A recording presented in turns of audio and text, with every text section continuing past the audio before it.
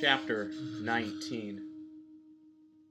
Fontaine pulled up to the pile of sticks at the turnoff and eyed the small path into the woods, trying to see if his car would even fit below the branches. Scott was asleep in the back seat, snoring lightly. Fontaine reached into the passenger seat and picked up Scott's wallet and inspected the driver's license. "Hey," Fontaine grunted, banging his elbow on the caged back seat. Scott woke up with a snort, blinking and looking around.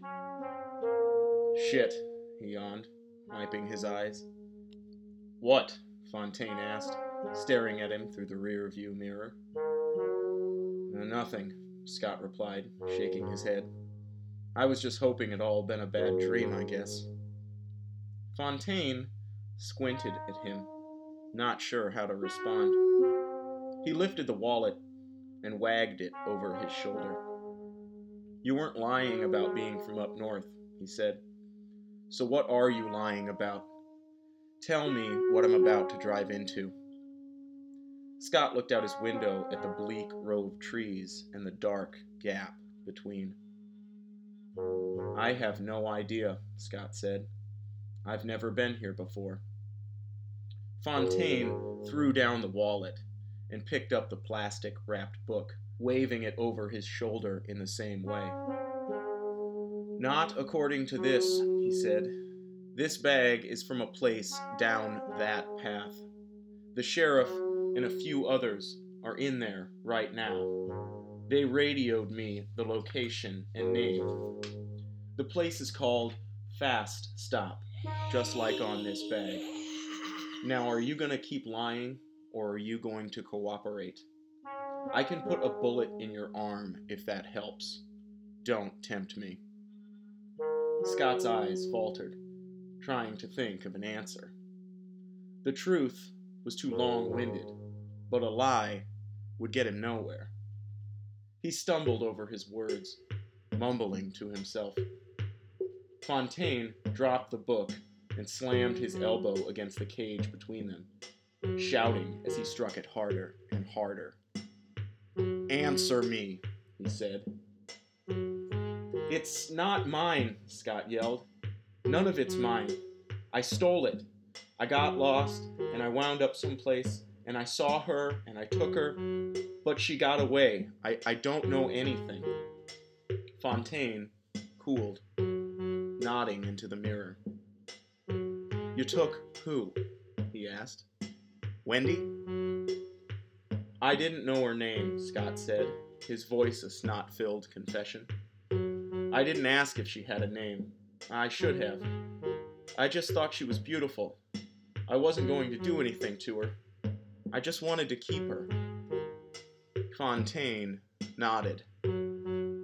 "Yeah," he said. "I can understand that happening. It happens with her all the time. But who took her from you? Who's got her now?" "Something very evil," Scott said, choking up. "A monster. A man made of bones sewn together with wire. He didn't have eyes, but he saw me, saw right through me. He moved like the arm of a spider, and he had these giant black hands." Fontaine just nodded again, pretending to understand the way a therapist might. Scott was apparently batshit crazy. "How did this monster take her from you?" Fontaine asked. "What time did this all happen?" "Last night," Scott said, snorting. "I went back for my wallet, and they were in there together. She was chained to the bed, strung up like a steer carcass. There was blood and guts everywhere. He was carving something in the bathroom. He'd thrown off his robe and was naked to the bone. The lights all burned like fire, and there was fog." Fontaine shook his head. It was bullshit. Half the men he picked up along the highway spoke like this, fragmented sentences about creatures and bondage, but usually their eyes were more bloodshot and their clothes were more filthy. Scott was apparently a rare loon. Either that or the explosion had knocked a few screws loose.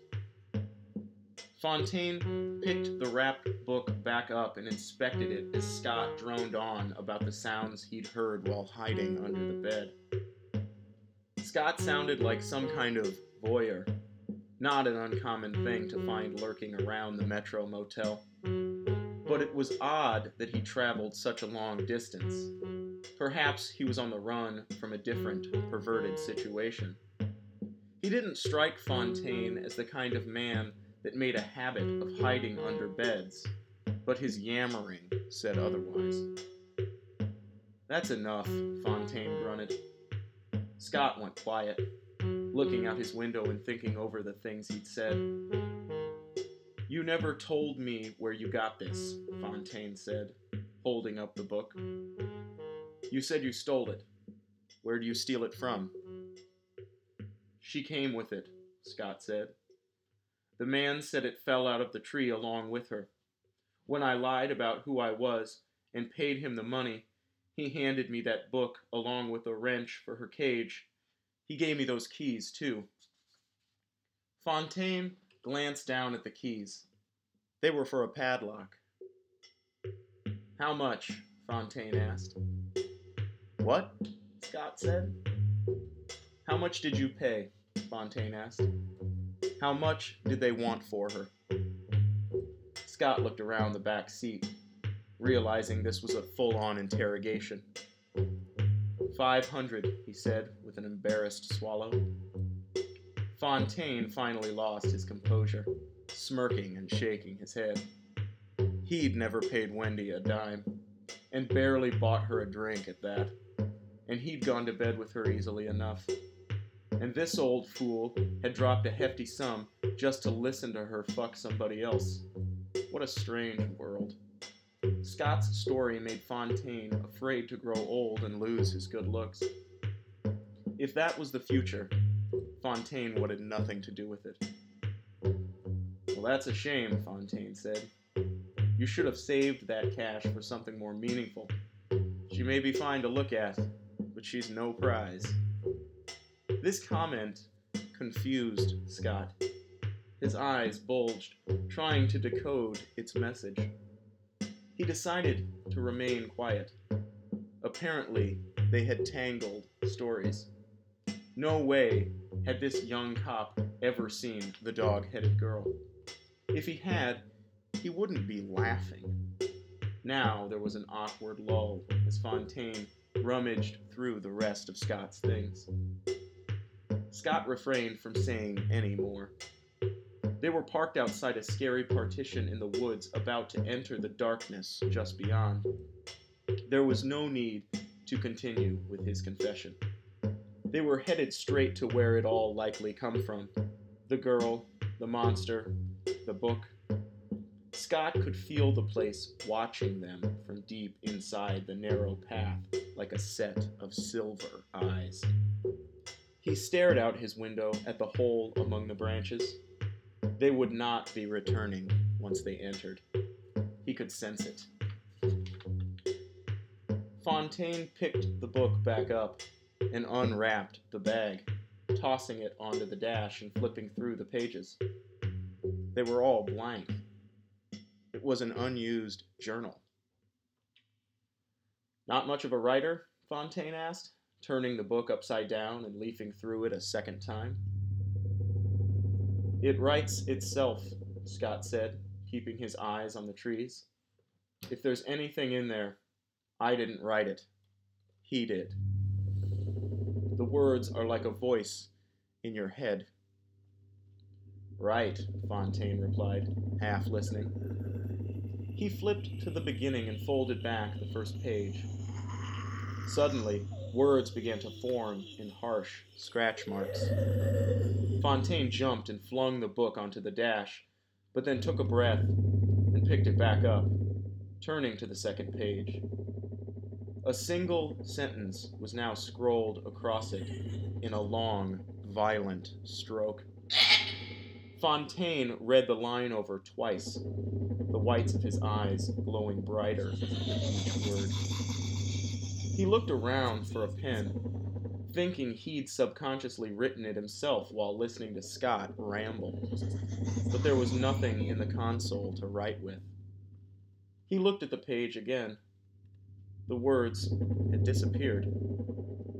Fontaine blinked and flipped back through it, sighing and tossing it onto the dash. He needed more coffee. He put the car in drive and turned off the road, pulling into the trees. Darkness swallowed them whole, and the sound of the wind was replaced by the cries of insects and the screams of birds.